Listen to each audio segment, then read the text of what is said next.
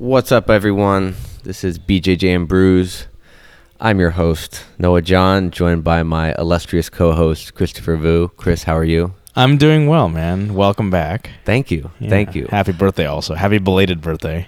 Thank you. Are we allowed also to do for this? Like, is that a...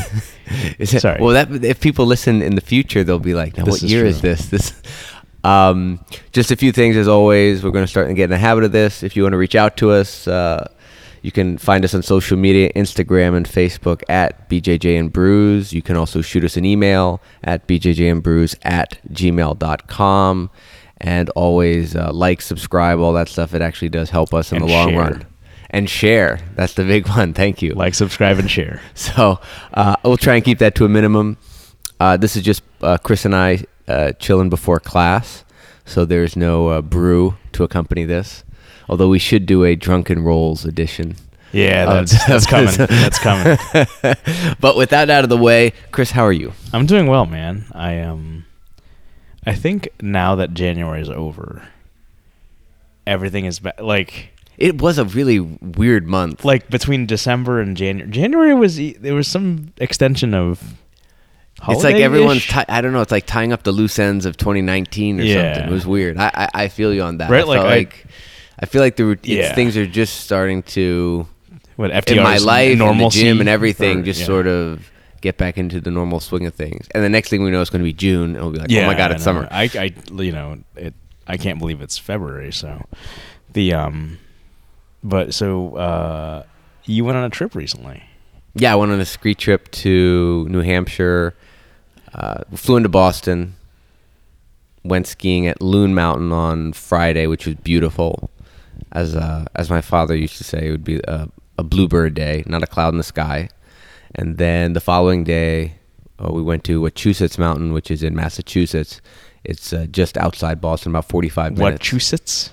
Wachusett, I think, or Wachusett. Is that sort of like a combination of like Massachusetts, Orlando and like Tampa? So it's like, I don't know. I spent the whole day trying to listen to people how they would say it, and then just copy what they were saying. So is it like a Worcester, like Worcestershire, and then Worcester somehow? Is it Wachusett? I don't know, but it was a fun time. It was nice to be able to. I've just gotten into skiing thanks to some of the people at the gym, including Paul. Did you ski before? I cross-country skied as a kid, and I went downhill skiing once as a child. But the one thing that saved my butt when it came to skiing, because I skied once before this winter, and that was my first time back in a long, long time, since I downhill skied as a little kid. But is I skated as a kid. So I had some sort of muscle memory about movements from skating that I think helped translate over to downhill skiing and being able to carve back and forth. When you say skating, not to make myself sound... Ice skating. Okay, Ice skating. all right. Sorry, not inline skate. I never inline skated. I think Or skateboard, right? Or skateboard or is that shredding? Is it the we youngins just term? said what we were doing was shredding, which was the skiing, but it was a good time. Very good weather. And I realized why the ticket was so cheap is because we flew back during the Super Bowl. So that's why. Oh. So we missed the second half of the Super Bowl, which wasn't a big deal. Like, who gives a fuck? But that's why. Well, if it was ADCC. It's all right because we'll watch that the next day anyways. Yeah. So speaking of what you've always talked about, Lloyd Irvin being a terrific marketer. Yeah. So I earlier today, I was looking at my phone, and Keenan Cornelius had posted the second day of a 5-day sweepstakes. Text flow FOL to a 6-digit thing. Yeah. And? So I did it. Okay. Because it put you at a sweepstake to get either a gi, a Hyperfly gi, or a lifetime membership to Keenan Online. Really? Yes. Constantly updated Keenan Online. Oh, Keenan Online. Okay, I thought you were going to move out there for like a No. Keenan Online to Keenan Online. Oh my God! If it was a lifetime membership, I would still do it. I would still do it to AJJ. Like. So, and when you do it, you get a free ebook that he wrote. Oh, okay. Co-authored with basically his head of marketing, which is an Aussie black belt. So I was starting to see how Keenan put his business together, which I think was really interesting. So I got the book. Obviously, it's a way to get leads I don't know what they're going to try and sell me, honestly, except maybe just Keenan Online. You just get a lot of spam emails. That's what I would imagine. Yeah. So they asked for my first name. Once I text to it, they're like, "Great, to finish this process, I need your first name." Yes, and I put it in. Then they're going to be emailing you directly. Yeah. So this is their way of getting leads, but I'm wondering, it was intriguing that he opted to do this strategy, because I've seen this in other fields, in other sectors. It kind of works though, right? But I don't know what the end goal is. If it's to sell Keenan Online and increase the subscriber base, then I get it, and maybe that's it. And maybe I'm overthinking it. But I thought there'd be more behind it. We'll see. We'll see in the emails that I get. But what I did end up getting was this ebook, and I paged through about 70 pages. Whoa, and it's how actually big is this? 70 pages. It's 70 pages. Yeah, but it's kind of like it's borderline infographic. Okay. So it's more like very deep, like what could be considered terrible PowerPoint slides. Like, so too much text PowerPoint slides, so but it's not an actual book. Have you ever actually scrolled through the old school like Lloyd Irvin ads online? No. Where it's like it's sort of like, well, you've probably seen Muscle magazines, right? Like Muscle Tech would do those articles. Oh, sponsored content. Yeah. So like, and it would be like this 3-page thing about how Dexter Jackson used Muscle Tech products to achieve his Olympia goal, right? Like, and it would be pretty well written for a fucking ad, but it would just be a bunch of, Well, this was well written. I didn't find it particularly useful. It was more like written theory, and really the pitch about why lapel grips and lapel guard is superior. So it was an interesting blend of... That's really catering to a niche market. I know, but right? it's a very interesting blend of information. All right, let me. What do we got? I actually have it on my phone. Oh yeah, you can just email it to me. I have it on my phone. But would I be... You wouldn't be depriving Keenan of an additional lead, who's never going to move to California, or... Point being, it was interesting to see something I've seen in my non-jiu-jitsu life when it comes to branding, when it comes to building a business, when it comes to getting leads and the strategies business go and the lengths they go. And definitely the free ebook is something that I see very commonly, Sign up now, enter your information for a free ebook at no cost to you. That's really interesting because like most of these, I've fallen prey to those as well. Most of the time, the free ebooks you get it's very redundant content. It's nothing being an experienced person, like I don't know already. And it's a very good primer, but this actually sounds like it was very convincing. Well, it was convincing enough that I wanted to get it. And then when I opened it, I was like, this is borderline useful to me, but it feels like jiu-jitsu with a motive. So that was the thing. Like, it was very clearly motivated by, I'm going to try and persuade you to buy into using lapel guard as a superior solution. I'm not going to tell you to buy my product. I'm just going to tell you that's lapel guard is good. Sales, and then right? the next question is, well, how do I learn more? And guess who's right there with the blinking lights? Isn't that sales 101? Is you let them know what the problem is. You sell benefits, not features, yeah. right? Like that's sales. And you don't directly sell the product; you sell the idea behind the content, right? And then the person is the one that. What is Sony's thing is like we're going to try to create and sell you things that you didn't know but can't live without, or something like that. I forgot what their original motto was. So it was a very interesting. Yeah. It was an interesting 5 minutes. I can tell you that. Nice. So we'll find out what happened there.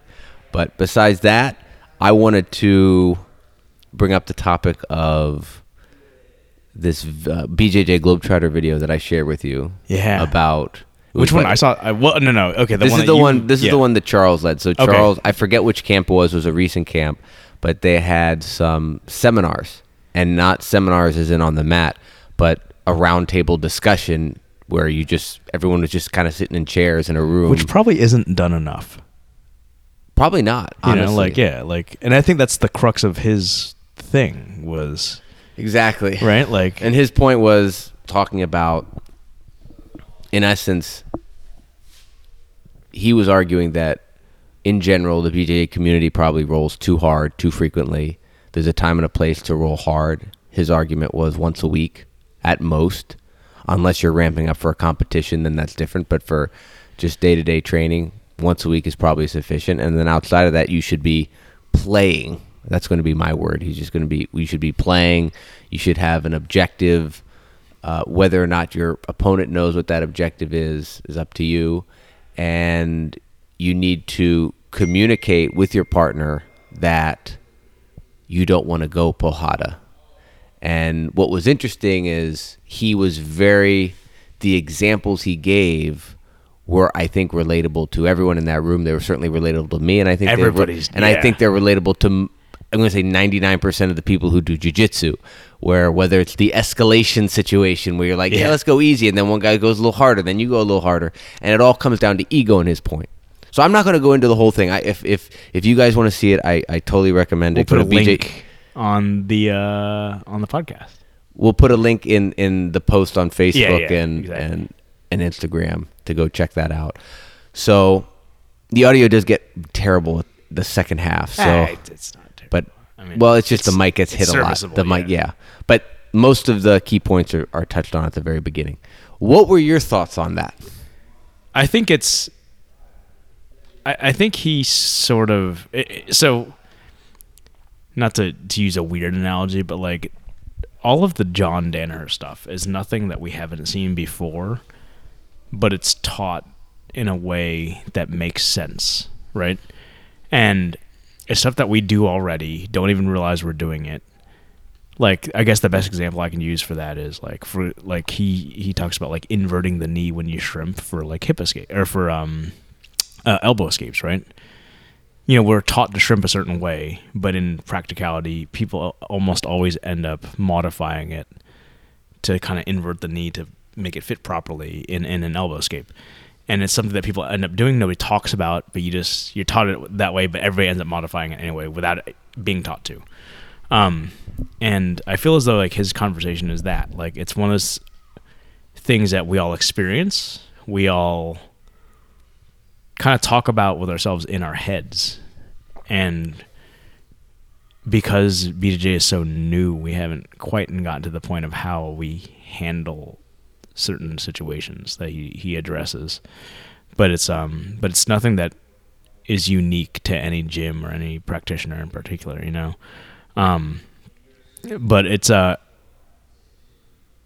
takeaway for me, which I think you can apply not just to jiu-jitsu but to life, is that like it never hurts to over communicate, or not over, but it never hurts to communicate properly, and approach things with a proper attitude and objective, right? Like that's if you can get those three things in line, everybody's training experience will be better. I think what's interesting is I was thinking of situations in my training, and they're like certain people where I'm like, I don't want that guy to beat me.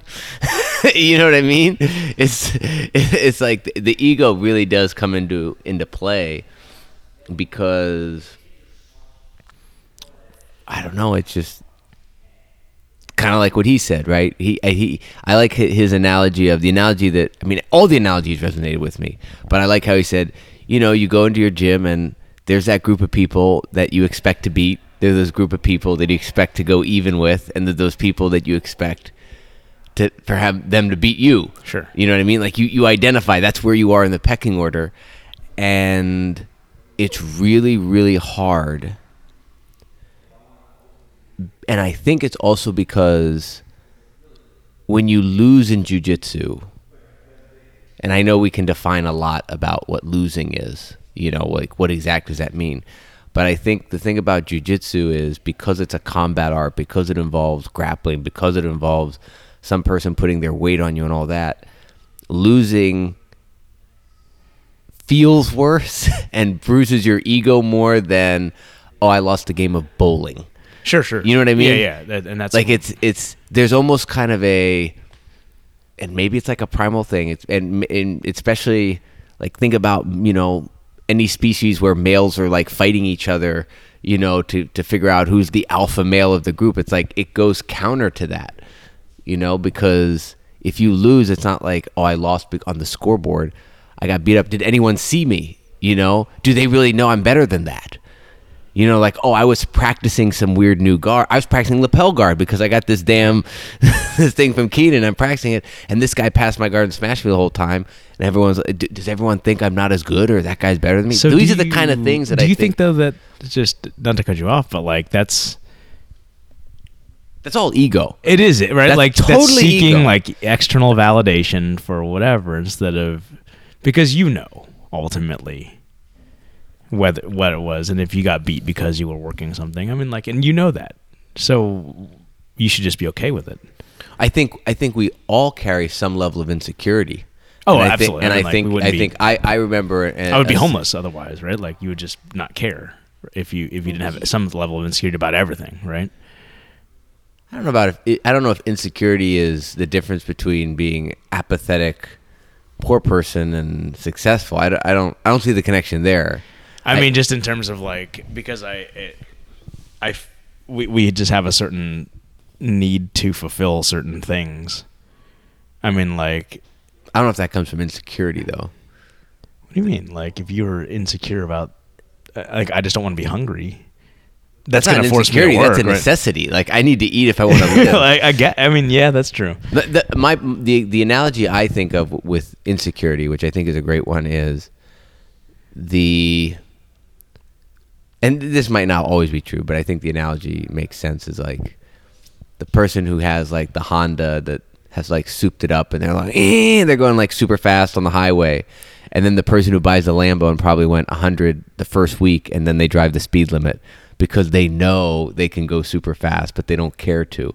Sure. I think the more confident one is in their discipline, in their sport, in the case of jiu-jitsu, the more comfortable they are with losing because they actually know. So I think because jiu-jitsu has more white belts and has more white belts and blue belts, and more blue belts and purple belts, and more purple belts and browns and browns and black, you're dealing with more people with insecurities about their jiu-jitsu game than people that have securities with their jiu-jitsu game. And I think that also feeds into this.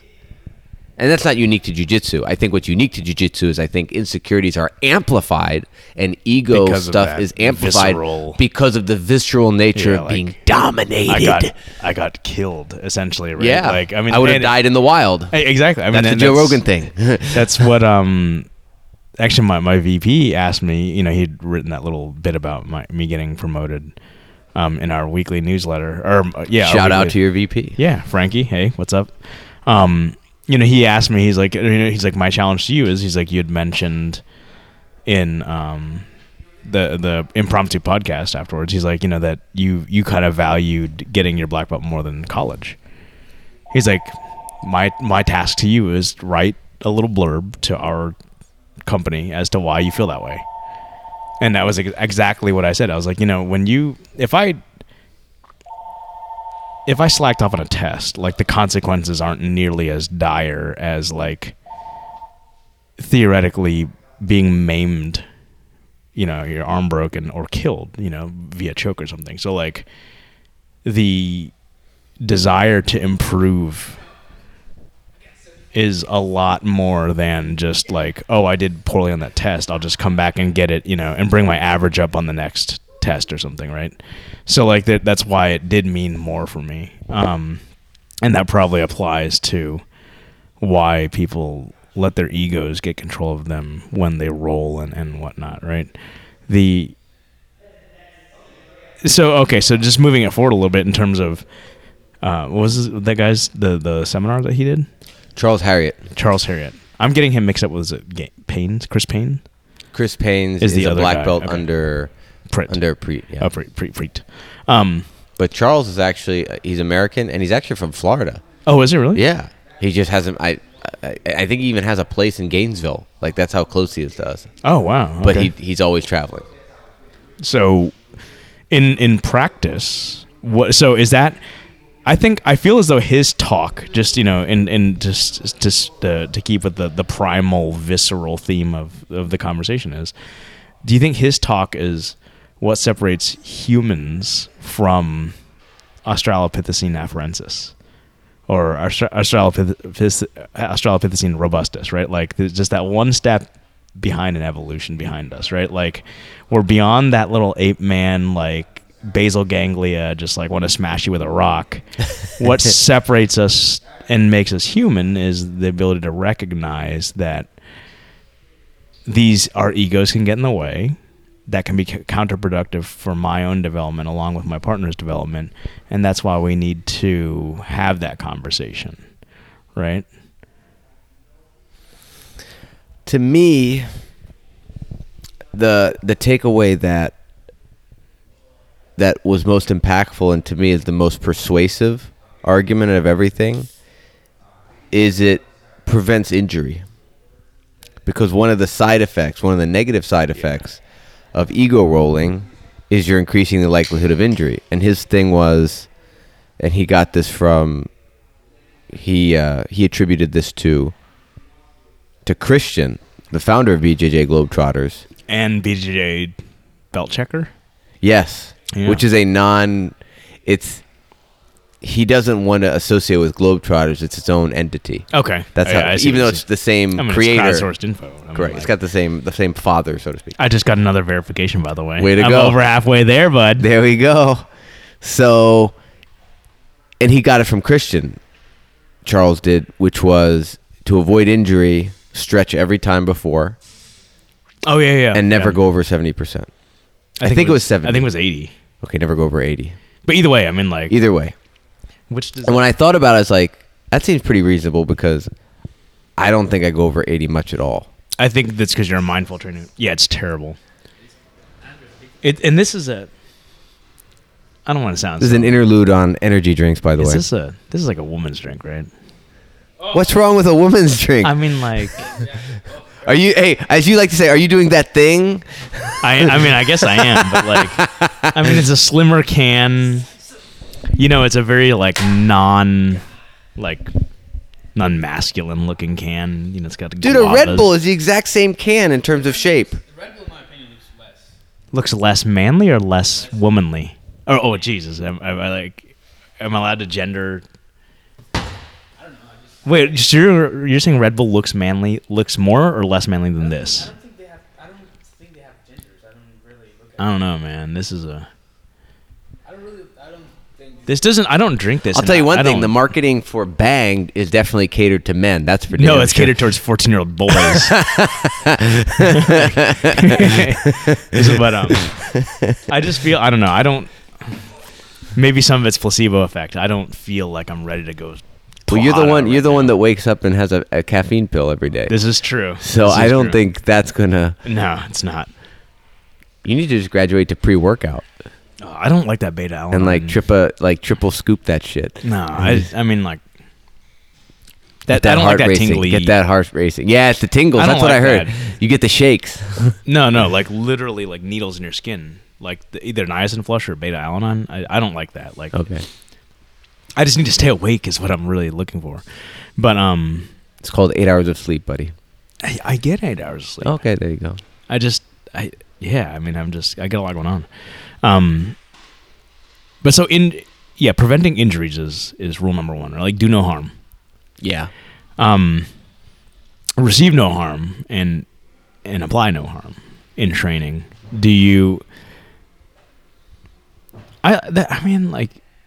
And that's one of those things, maybe it's personal to me. I mean, like, that's kind of how I always train. Well, he also brought up another great point, which is if you go 100%, suddenly adrenaline starts kicking in, yes. Which was a very interesting point. I didn't think of that. Adrenaline starts kicking in, and then suddenly your propensity for creativity and exploration drops, and you just start doing what you're really good at. Your body, rather, starts doing what it's good at, what it's familiar at. And I can attest to that in the one tournament I did, where I suddenly felt like I did very few things in my matches, way less than I do in training, because I just reverted to what I felt my body felt the most comfortable, my muscle memory felt the most comfortable doing. So interestingly, shouldn't we, do you think, given the appropriate amount of reps and training, you can add to that repertoire? Absolutely.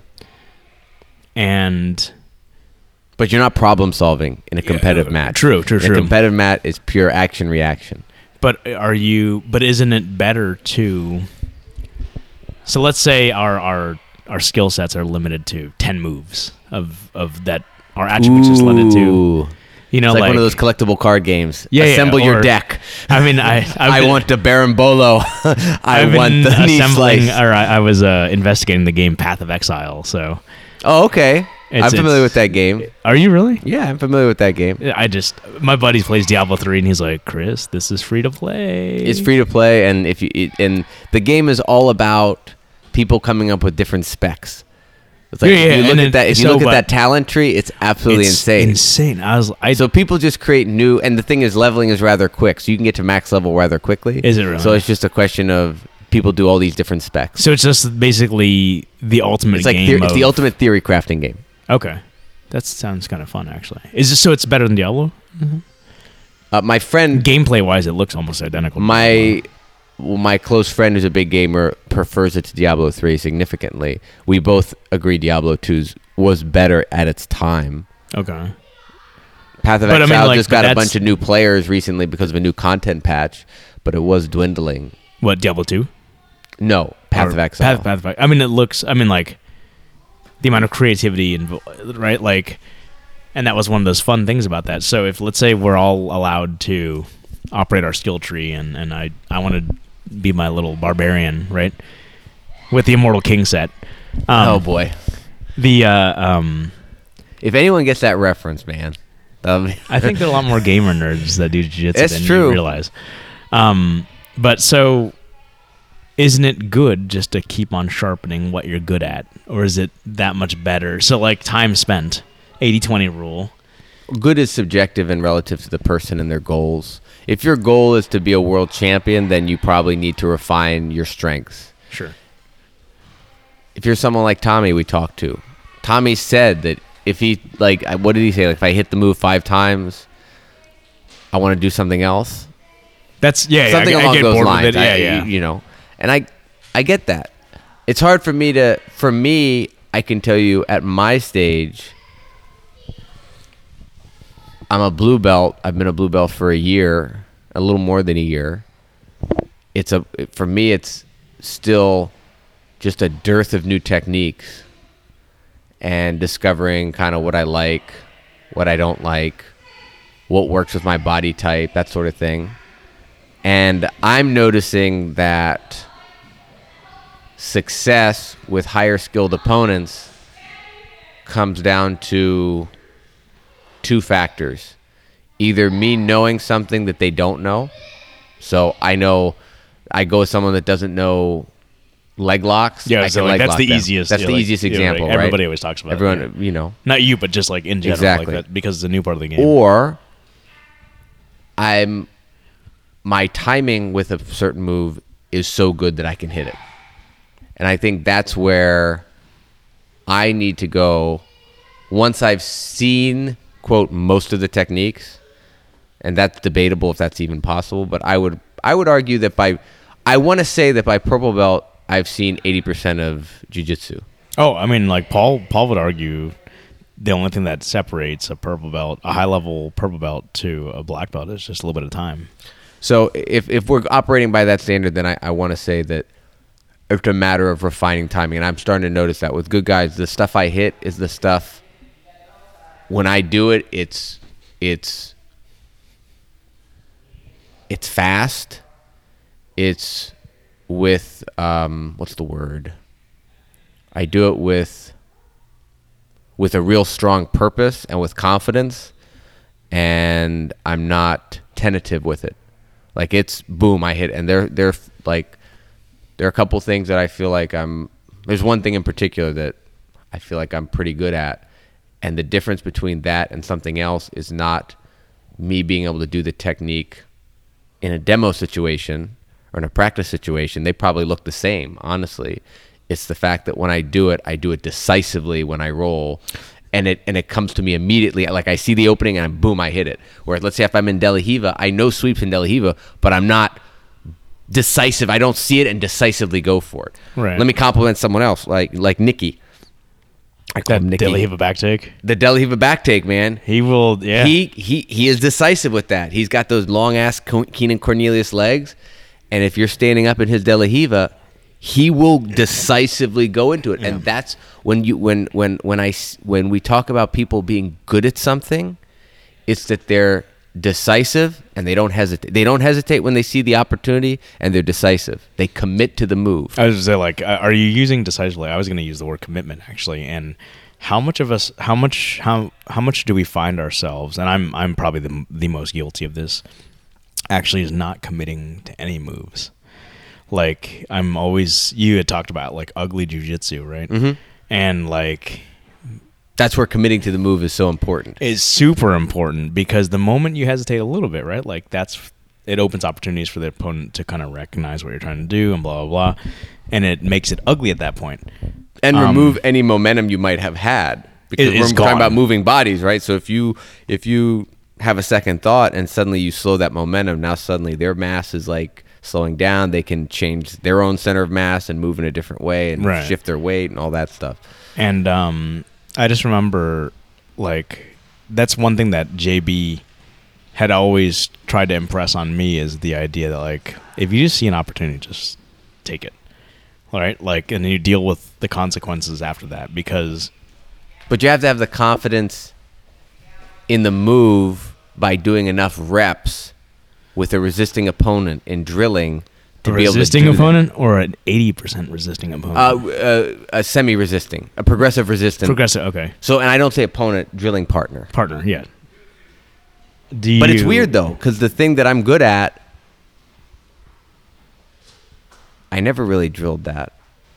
I just kept trying it in live rolls. What are you saying? Say it. What is it? I'm not saying it. Why wouldn't you say it? Why aren't you saying it? It's I think I'm as you would say, I did pretty okay. I'll use your terminology. Pretty okay. I think I'm pretty okay at single leg X on a combat base opponent, off balancing them and entering the honey hole. I'm pretty okay at that. Good. But it never. I didn't really practice. I never drilled that. That's what's interesting. So I feel like I'm contradicting myself. But you're drilling it while rolling, because you're approaching it, I'd imagine, with... It was a move that I thought was cool, so I'd always try it when I was in the situation, and that's why I got the reps against fully resisting opponents. So I really started to see the last time I hit it. So does that go against? I actually invented. I had a realization when I did it. Like, I made a snap judgment, like, I want to change my grip. I want to go from the collar and collar tie the head. Because in no-gi, you have to collar tie the head. But in gi, you can actually just grab the cross collar. And in my head, I was like, oh, I want that guy's head down. And I just immediately went there, snapped the head down, and swept. And I was like, this... So and then you have that euphoria of like, aha, it works. Just different side, like, you hear all the different approaches to training and learning from... you and I both listen to Matt Byrne. Mm-hmm. Which, by the way, they need to, they fell off, right? They're falling off, man. You got to have consistent content, bro. Call them out. Right. Yeah. Now. Well, I think they just released a new one. They just released a new one. Okay. And props to them. They were a bit of an inspiration to why we started this podcast. Yeah. So shout out to Josh and Keaton for that. And they're both, like, professional athletes. I get it, right? Absolutely. They don't have, like, the sort of, not monotonous routine, but just the kind of regiment that we probably Josh is like he recorded a podcast in Australia. Yeah, just he does it he's doing seminars and Keenan is competing. I get that. But definitely from strictly the podcasting point of view, they're different sort of like philosophies about training and learning, right? Like if you Keenan, I mean, at this point he's of the mindset of you don't even do like the 10,000 reps, right? Like his thing is, it's almost more of like a Kit Dale type of, like, you were getting your reps from the rolls is how you describe that, right? Like, whereas like I'm certain if you just, I mean, hell, Andre Galvao has a book called Drill to Win. Mm-hmm. And if you ever watch any of their training footage, it's like not mindless reps, but like reps with purpose and stuff, but it's just that building that muscle memory. Yeah. So like I would kind of argue that those are opposite ends of the spectrum. I like to think that for the non-professional athlete, the best way to learn is probably somewhere in between. But you just described to me something literally that you're pretty okay at, but you've done it without any. I mean, I was mindless exposed to reps, it. I drilled you know. it once, right? Like I was exposed to it, drilled it that day when I was exposed to it, and then since then it's all been. So let's take a look at learning from this perspective now, right? Like, because the traditional way we learn something right now, and at least the way I prefer to train it with somebody, is you learn the technique against a non-resisting opponent just to get the mechanics down. Correct. Then, as both of you guys work together, they slowly kind of add resistance to it, right? If you do, and then you slowly add the sort of, all right, so now I get this down. What do you feel? What would you do next? And you kind of have to modify from there. And then when you're training against a fully resisting opponent, fortunately or unfortunately, however you want to look at it, that person knows exactly what you're going to do. So, like, to me, it almost sort of defeats the purpose of, like, nobody's learning at that point, really. Whereas if you're trying to apply it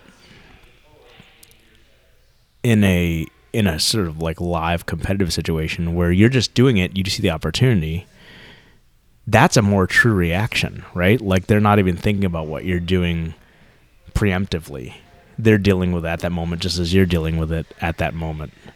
And maybe that's why it you get the swish, right? Like you hear about basketball players who Sure. talk about, like, oh, I know when it leaves my hand that's going to be that perfect shot, or Correct. pieces, right? Maybe that's why you're getting that swish, is because it's this sort of like perfect in the moment.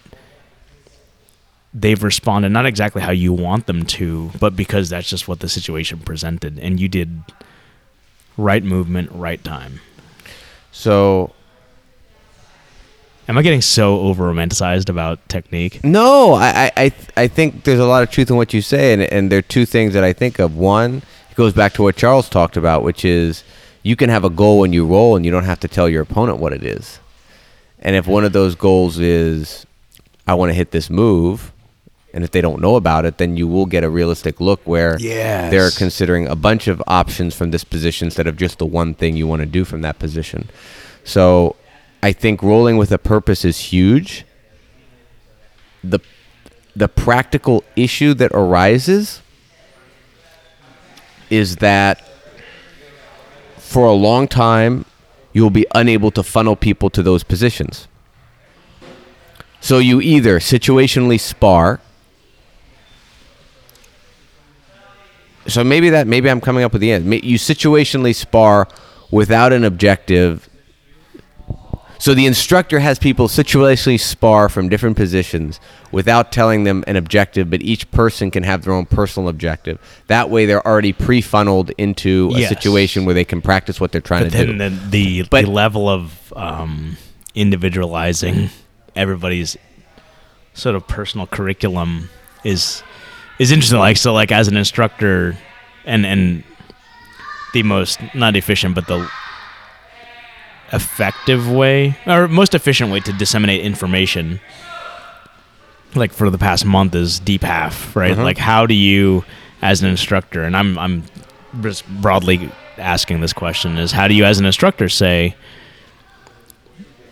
we're starting this position, what is your objective? You work your own objective from there. I would think that for the most part, given that position, whether it's you, whether it's me, whether it's Mark or Victor, whoever, in that position, our objective should be pretty similar. So it's funny because it got me thinking about a couple things here.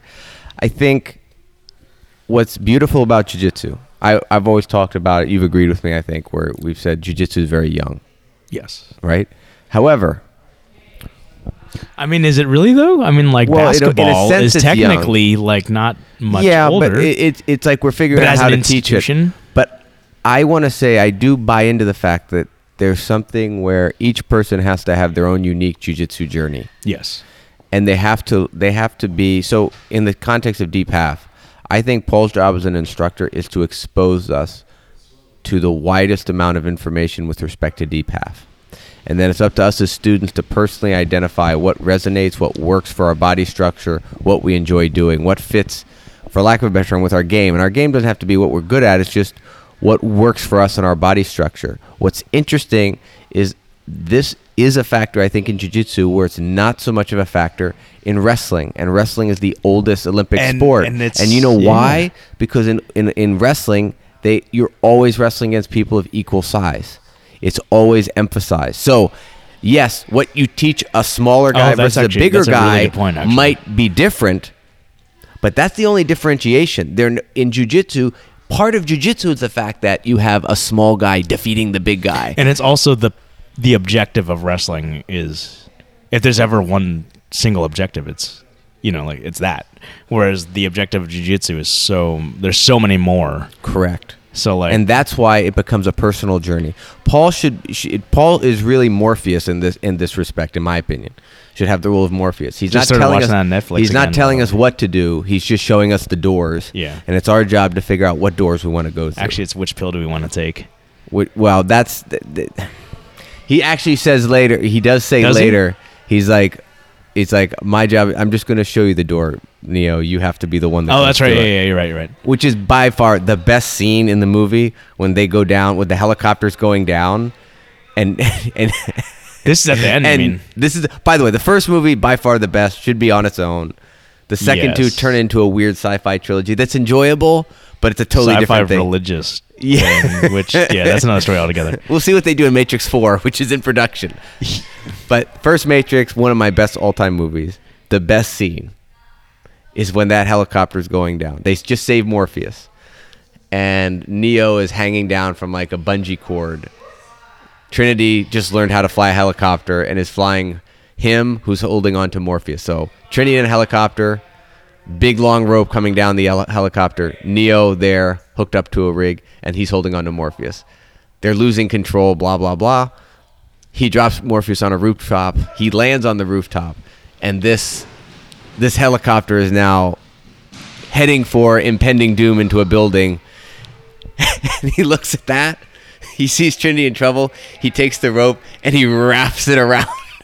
He's like, I got this. And he wraps it around his wrist like he's just going to hold the whole helicopter. Right. Yeah. Just that slow-mo of him like wrapping the cord around his head with this whole thing, to me, was the most badass moment in the whole movie.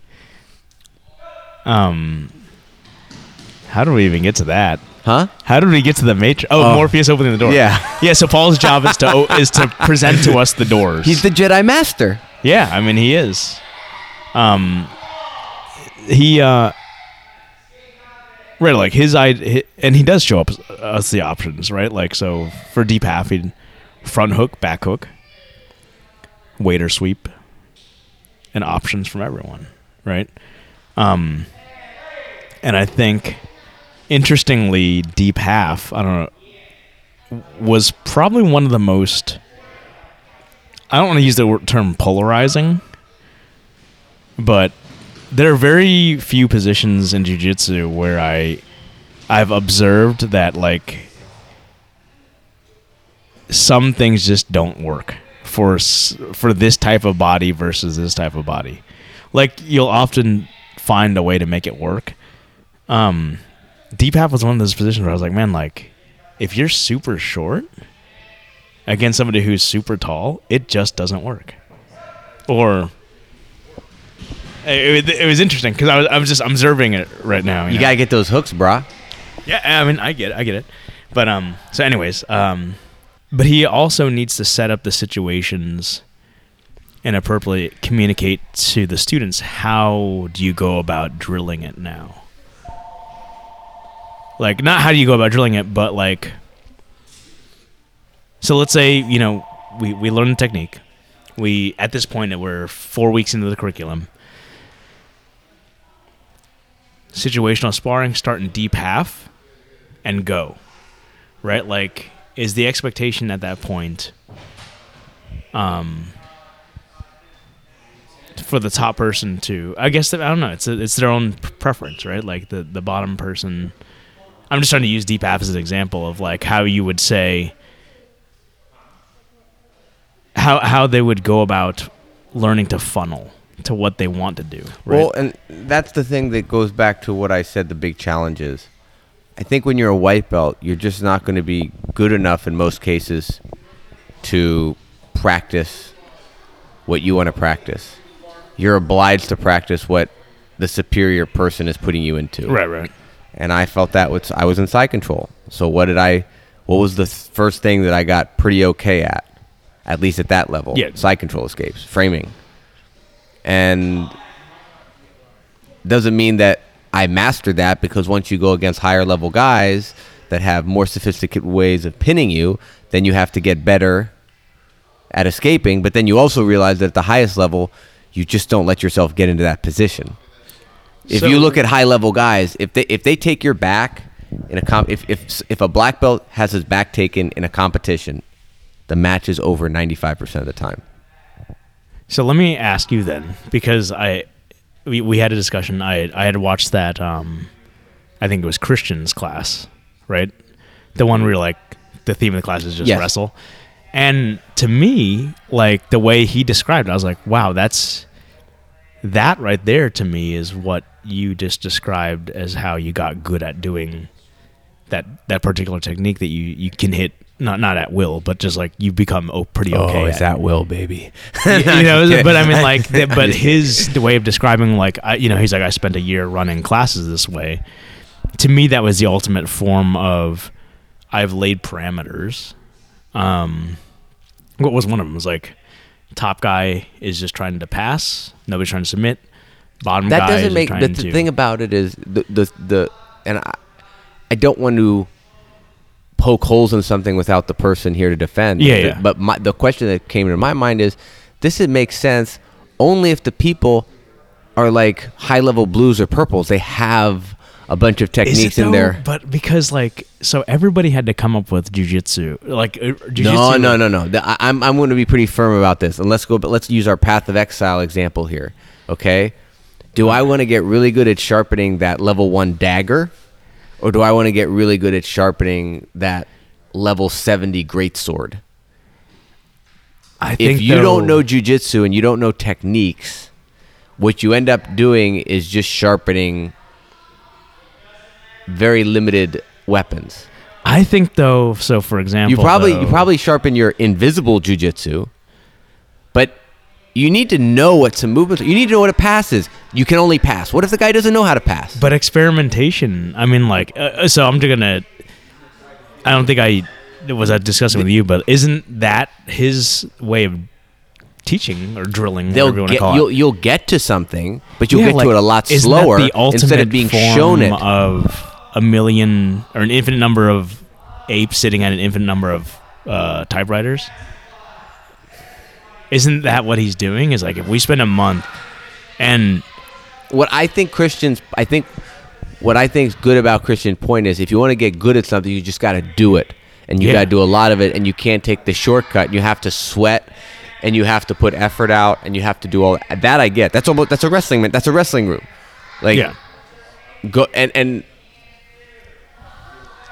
to be consistent with Charles doesn't mean hurt yourself.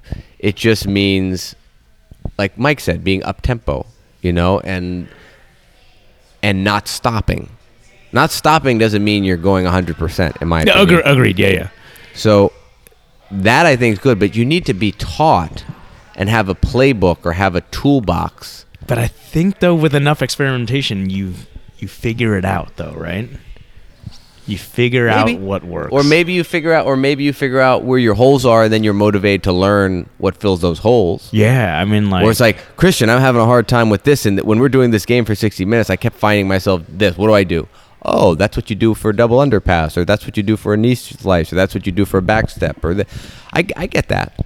I think there's merit in what he says. I think it's a little oversimplified, and I think he's skipping a lot. I think he's skipping a lot of what he does in class, because I can guarantee.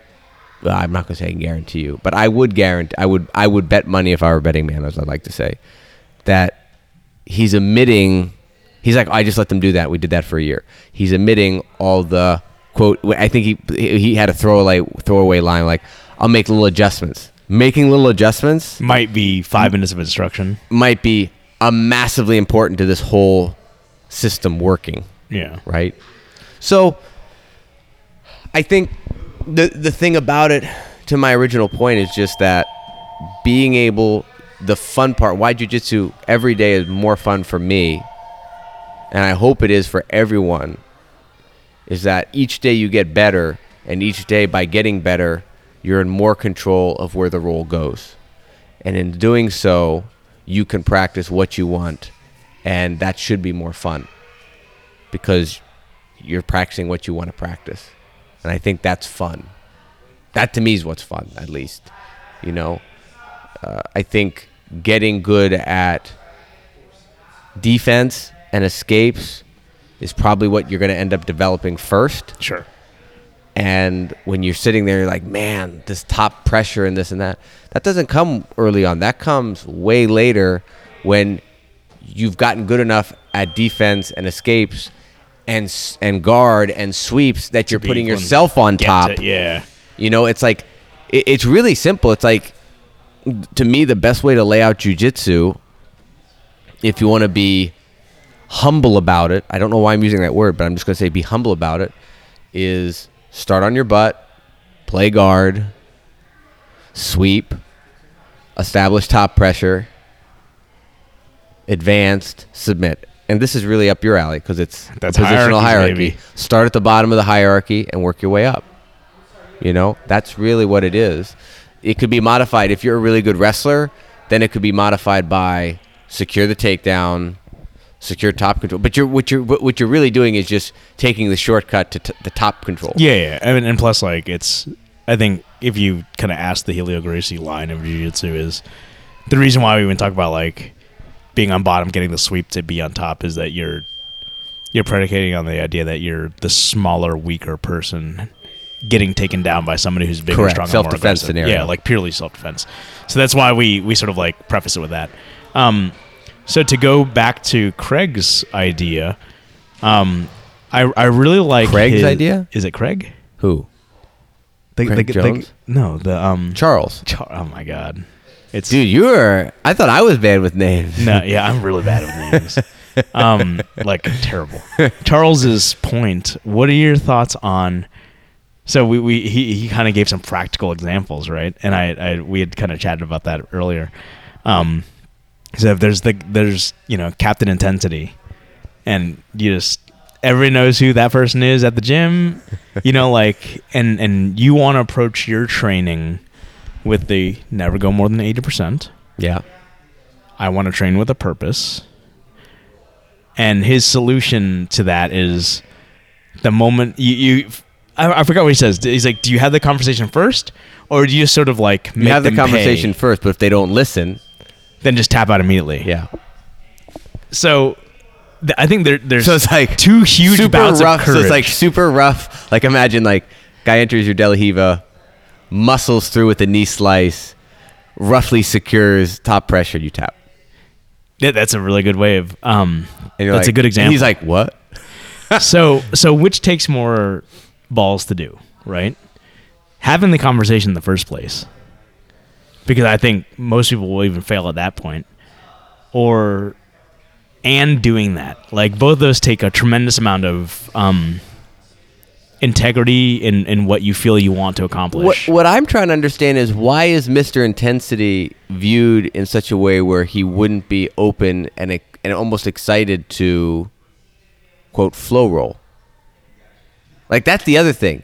It's like the person's like unapproachable for some reason, or unapproachable in that aspect. Like, why would I feel uncomfortable going up to Ryan Wilkerson and saying, Ryan, let's be technical today? I don't know. I mean, like, I'm kind of wondering, like, why. I'm using and Ryan. Are we imposing their By the way, mat? Ryan, if I'm listening, I love rolling with you. Yeah, that's what I'm saying. Like, I enjoy training with them. I'm using you as an example because you're very consistent and you can be physical when you want to. Sort of, it's not. You're technical as fuck too. So, but so you're asking why is it that we impose the idea that they do roll hard or rough or however you want to call it, that also makes them unapproachable?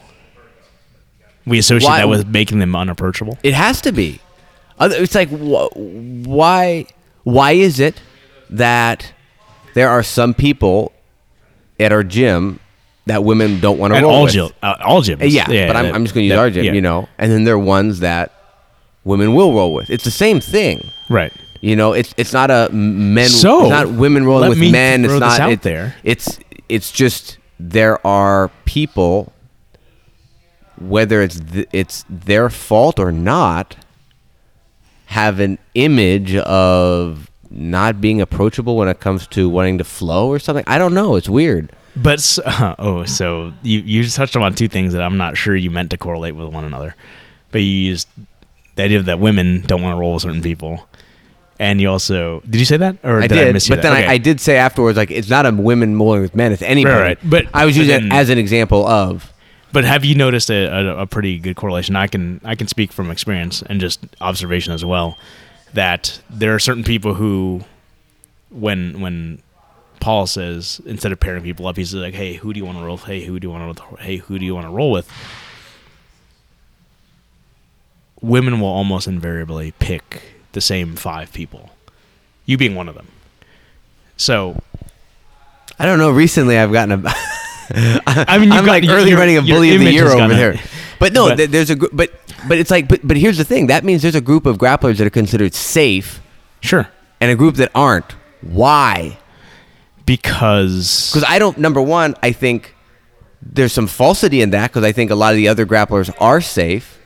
There's also some truth in that because some of those grapplers might not be safe. I think The bigger question is, how come we can't have a conversation with any grappler about being safe when I'm sitting across from that grappler like, hey, I want to do it this way? And that's Charles's point.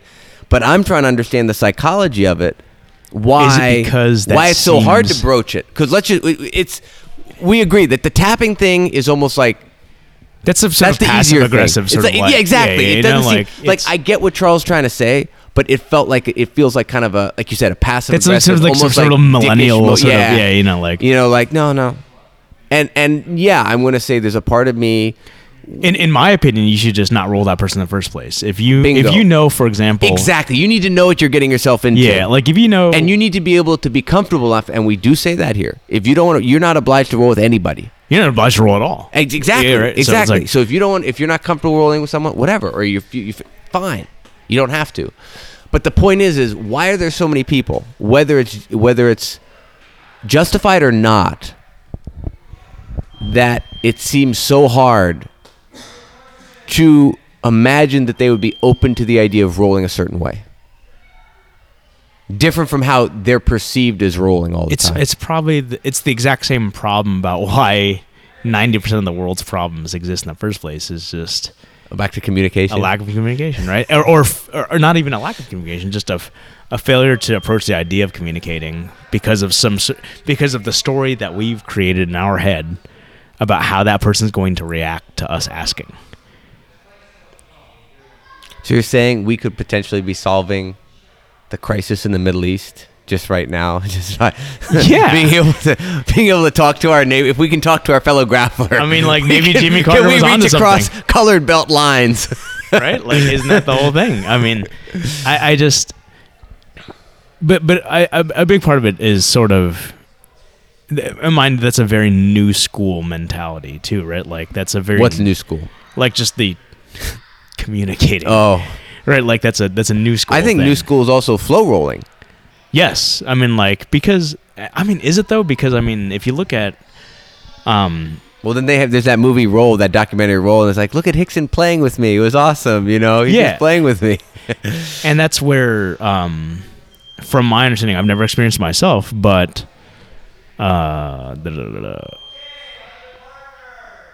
the Gracie Academy in whatever city it is, Modesto, San Diego, I think, here or in L.A.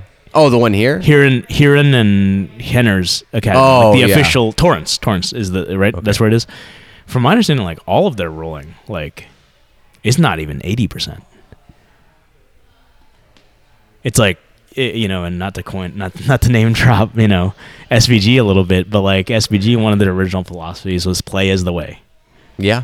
You know, like, and this is dating back to the, you know, late 90s. Wouldn't you say that some part of jiu-jitsu in the 90s and early 2000s was weed out soft people with? Oh, sure.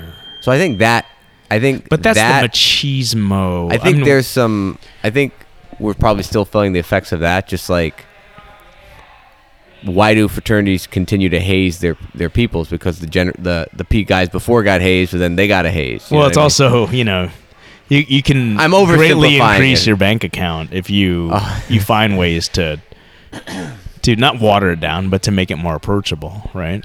Like, but I mean, like, if you think of the introduction of Brazilian Jiu-Jitsu to America, it was this sort of, not like an honor culture, but it was sort of like an honor thing, right? Like, where it was all the sort of challenge matches and that sort of thing, where maybe that was a huge disservice to Brazilian Jiu-Jitsu. While it did display the absolute effectiveness of it, it's already painting it in this sort of like negative machismo, contentious light especially amongst the martial arts community, but and it's just it looks Dojo bad storming, when you're publishing an ad in Playboy magazine and Black Belt magazine about how you'll offer $10,000 to anybody who can come and defeat your style That's of true. martial arts. So that's, again, those are the roots of jiu-jitsu in the United States. Sure, how it and grew then the marketing in that they use. in Brazil too. But I will say, I'll just tell you my personal approach to this whole thing, because unless I'm really feeling run down, I never really say like I'm flowing, but I very rarely go over 80, in my opinion. But I'm just of the opinion, if I'm going with someone that wants to win, my opinion is I should be good enough to defend myself and still stay within my parameters of rolling. But sometimes that's just not possible. I'm not telling you what I'm just telling you what my stance is. I'm not telling you what overly it's right. idealized situation, though. I mean, or an overly idealized, just like, for example, I can try all I want to be to go my 80%, and to keep Kali off of me and from him smashing his chest and belly into my face and stuff, right? Like, it's not going to happen, regardless of how good my technique is. So then what's the difference between trying at 100% and... I guess that's the thing. How much do you get from that extra 20%? If you're going to fail anyway at 80, well, you're probably going to fail at 100 too. I guess maybe I'm not really going 100 then. I have to go 100 to defend myself. But am I going to win at going 100? Probably not. I think that's the thing. I think people undervalue how good we can be relaxed and not operating at 100%. To me, the 100% comes from using attributes to complete techniques that are being applied imperfectly. But you just said there's no perfect technique, though. Or not just said. But No, but if you're going with guys that are bigger than you, you're gonna exert yourself more. 100%. If I go with someone bigger, I have to exert myself more. Right. I mean, Right, and that's where I think the strength component of it comes into it. But is it? Do you have to exert yourself more, or do you just have to adjust your technique because you don't have the right angle, you don't have the right point of leverage? But you definitely need. There reaches a point where the person can get just too big, and I can Jeremiah. be too small. Yeah, like it's just you can be at the perfect angle on everything on Jeremiah, not doing shit. The hope you have is that as you get bigger doesn't mean it's not like in a video game where everyone's attributes go up. In reality, when the bigger you get, you lose other attributes. And that's what I hope, in my belief system, evens the field out to some degree. Strength is a hugely important component when it comes to jiu-jitsu. But so is stamina. And I would argue that so is timing. So is timing. So is speed. But let's just talk about stamina. I would argue that if we're talking about really big guys, their stamina is going to take a hit as a result. Sure. Whereas, a guy like Mikey can just go forever. Yeah. You know what I mean? He ain't the smallest guy either, though. He's not the smallest guy, but that's my point. So, No, yeah. Again, this was the whole point of my saying my initial thing about you should be able to defend, or not even you. I believe I should be able to handle myself at 80% anyway. That's my own personal belief, and that's how I approach it. So I don't change too much. Now, what does happen to me is I can get emotional, I can get angry, and then that will change the way I roll. Sure. So if I feel like someone... But doesn't one require? I mean, can one argue that it require that extra 20% to get to that 100% requires a bit of emotion, or requires a bit of. Hopefully it doesn't, because you want to have a clear head. Of course, I mean, I'm just saying, but sometimes is that what it takes for us to tap that extra little bit? Oh, now you're talking about the difference between the light side and the dark side, bro. Yeah, I mean, tapping into the anger instead of tapping into you clarity. have to, because can you really go 100% if you're not tapping? I mean, like using all of your facilities, including your cortisol, to really activate fight or flight. I don't know. So let's define a little more clearly what 100% means. In my mind, 100% means a couple things. It means you're using maximum strength on submission attempts. Maximum strength to finish, achieve it. I mean, so like you're also using strength to blow through things. Like, I'm not going to slide. Like, I'm going to power through things. Like, I'm going to any adhesions that might occur through the technique here. So let's use something like a cross choke, for example, which we don't do a ton of at the gym here, but is going 100% the willingness to sit there and, rather than get that perfect blade action. Oh, 100%. Some of this. No, action. 100%. 100% also goes into how much me lowering the regard I have for my opponent's body. Which is what triggers me. That's usually when I get angry. Me, yeah. It's when I feel like my training partner, not my opponent, my training partner, has taken advantage of the trust I've put in him or her when it comes to training. And I'll admit, when I was a white belt, I said this when we had Jamie on, which, by the way, will be dropping this 2 weeks coming from now. Right now. The next one, this Saturday, he's dropping. Jamie, then Michelle after that. Yeah. Oh, that's okay. Spoilers. That's okay. I mean, they'll have been out. Reverse spoilers. Yeah. Reverse spoilers. For the past self. No, I would say pretty quick to realize that being schizo was not beneficial to me and my jiu-jitsu development, and it took I said 2 weeks for me to realize I just have to practice and accept the fact that I'm the worst on the mat. Some people are never gonna right. No, and I know that sounds kind of ludicrous to some people. Like 2 weeks. I mean, but whatever. It took 2 weeks, and I was like, okay, yeah, I just got to accept it. But it took me a lot longer to realize to what degree my training partner's body was in my hands. And that's. I thought I was okay. I thought I was okay, but then I realized Ryan was a guy that kind of showed me the light a little bit. JB showed me the light to some degree, where I realized I suddenly became aware of what the shitty positions are. Yeah. And how to test the water on that. If it's not there, release. So just yesterday, I was rolling and a guy a white belt had me with some attempt of a cross choke. It was like a cross choke with legs involved, and it was over my mouth. I had a mouthpiece in, thankfully. Oh, yeah. And he was tugging on this thing like he was trying to start a lawnmower. And I was just breathing and I wasn't getting that angry. I was just like, okay. All right. So there's... Okay. And to the white belt's credit, afterwards, he's like, I hope I didn't... in the locker rooms, I hope I didn't. I was testing the waters. Fact that he recognizes that? I was like, you're ahead of the game, bro. I told him, I was like, you're ahead of the game, The fact that you recognize that, I was like, if you keep doing it, you're just going to start angering your training partner. So my question to him, hypothetically, is, if you're asking that to you, why didn't you just stop it in the fucking first place, right? I was okay with it. I was like, you're ahead of the game. So, okay, my rule of thumb, right? To me, if you're grappling me, and this is, I'm not, it's my thing. Mm-hmm. If I hear you snarling, you're kind of being a dick. If I have to snarl to try to make something happen, I automatically know at that point, right? I'm kind of being a dick. So I don't need to snarl, right? Jiu-jitsu should not require snarling. We're not, it's not mundials, right? And that's my boy. Is that a good barometer? People the don't- snarling factor. But people might not know that they're snarling. What do you mean? How do you not No, but know that you're they don't know if snarling? that's like a bad thing or something. Yeah, Like that, I mean- like they don't know what normal behavior should be on the mat. I guess so. What I good mean, behavior on the mat is. But anyway, that's So is that something I need to add to my VU speech of no injuries?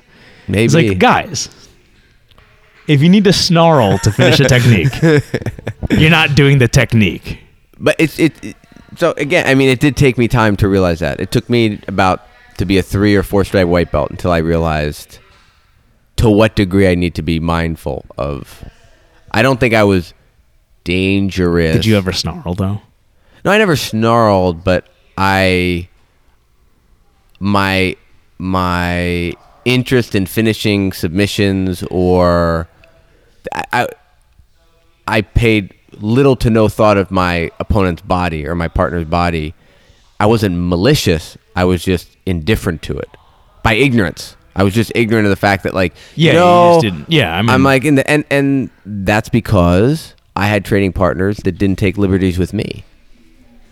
So I wasn't shown, oh, that's like, I don't want to be like that, so I'm not going to do it to someone else. If I don't like this, I'm not going to do it to someone else. But the thing is, that's my reaction. Some people's reactions, for whatever reason, and I'll probably think more people react like this. If something nasty gets done to them, at some level, they almost want to get it back and do it to someone Exactly, else. and And that's what's fucked up. And I can't understand that's- human psychology, because my reaction is the opposite. I'm like, oh, I wouldn't want to do that. Right? I don't want to Like, do that to someone But else. that's what's just being taught in general, right? Like, I mean, Thornton talks about, like, early on, and he's like, I had to do a lot of maturing, right? Because the idea early on of some mat bully comes in just off the street, and he's just some big, strong, aggressive guy who's athletic, whatever it is. In general, like, he's like, we would sick the enforcer on him. But what does that teach him, right? Like, the solution Fire to with somebody. fire. What's that? Fire with fire. Yeah, it's like the pour gasoline on the fire, essentially, right? So, but what is it? So now, let's say he kind of gets off on that, whatever it is. He becomes a member of the gym. Now he's now. All it does is just perpetuate that, like, snarling culture, right? Versus, like, what to produce a better training environment. Wouldn't the better thing to do have just been have a conversation with the guy and say, dude, chill the fuck out? Is it because we don't think it's possible? But they do that now, apparently. I don't know. I'm not a member of SBG. But, they talk Is about it because this. we want to sell jujitsu, and if we sell it by saying we don't do that, the tough guy's going to be like, look at these, they're a bunch of pussies. Excuse my language. But that that's dude's the going thing. to... But that, I mean, like... And then do we want that guy in the gym? So exactly, there's a whole right? Because plethora he's of going to things. drive away There's a whole plethora more of, like, students of, like, than, motivations there. So I think it also comes down to what kind of gym culture you want to have. Right. I mean, like... yeah. I mean, that's the... So, Chris, we have to get ready for class. Yeah, we do. Soon. We finished Deep Half last month. Mhm. There's a good chance we're going to do something new. What do you want? I don't know what it is. Do you know what it is? I don't. What would you like it to be? I would have known what it is. I think if it's what you guys did yesterday in the afternoon. Nope. You didn't? Okay. So what you guys did in the afternoon We did Deep with Half. Tommy... We did Oh, Deep- the back take, right? Is that what it was? Yeah. Okay, so then scratch that. What would you like Man. this month's module to be if you had control? I would really love a deep dive into... If you talk about knee cut pass. We've done quite a bit of De La Riva. Maybe something old school, man. Like, me, I'm going to always go back to close guard. Okay. I would love some close guard stuff. But to your point, so now that everybody's going to be moving on to the new hotness, I'm going to be trying my damnedest to do some deep Do half deep on half people, now. Well, that's the way and to hit go, it man. with the Magneto perfection. Okay, so your thing would be Or what's the next most logical step from there? Some sort of a back thing, because we did work taking the back from there. What's the next sort of logical step and permutations from where we ended with deep half? I would say double under and over under passing. Yeah, something like that. But But then again, that's just... What would you like to? What would you like it to be? I want it to be close guard. You know me, want it to be I close love close guard. guard. And I think maybe things are coming full circle. I think I'm starting to see a little bit more sort of like re-recognition of close guard in the jiu-jitsu community. It's becoming kind of the new hotness again. So for me, Yeah, what are you... reverse De La Riva. RDL. Did I give you... RDL. RDL because selfishly, I find myself there, and I'm without ideas. And there is zero content out there for RDL right now. There's Really? just one that I might know of. So that's my thing. I know a few basic things, but it's more of a guard recovery. Yeah. I know you can do Kiss of the Dragon, but all that stuff involves standing opponents, and everyone that I'm doing is like knee cutting hard. Yeah. I switched to it, and now they're in a combat base in my reverse De La Hiva. So that would be something that would help me, I feel, grow immensely as a grappler, because it would fill a gap, just like DPAF did before, and just as the 50-50 stuff helped a few months ago, because 50-50 was a huge gap in my game. But how often are you really getting... I mean, well, you're playing for legs more, so 50-50. I imagine you were encountering more. Or how often do you really encounter 50-50? I didn't know what to do if I got into it. Nobody really got me into it, but I knew it was a gap. Okay. RDL is something where I'm getting into it, And I just know one thing. I go to Lebo guard and recover. Oh, okay. That's what That's what I do. That's what I do. That's it. Or they stand up and I go back to Del And you Hiva. can go to Ashi. So that's what I'd like to do. So we have time. We got to do our stretching. Yes. So we don't get hurt, and then we just got to make sure we stay in third gear the entire time. On a 5 gear? It'd be 4th gear. Though. A 5 speed? I know, but you said that you never leave third gear. I remember you saying Did that. I really? Yeah. You're Okay, like, you maybe, know, I have a 4 speed in my world. All right, Chris. Until next time. It was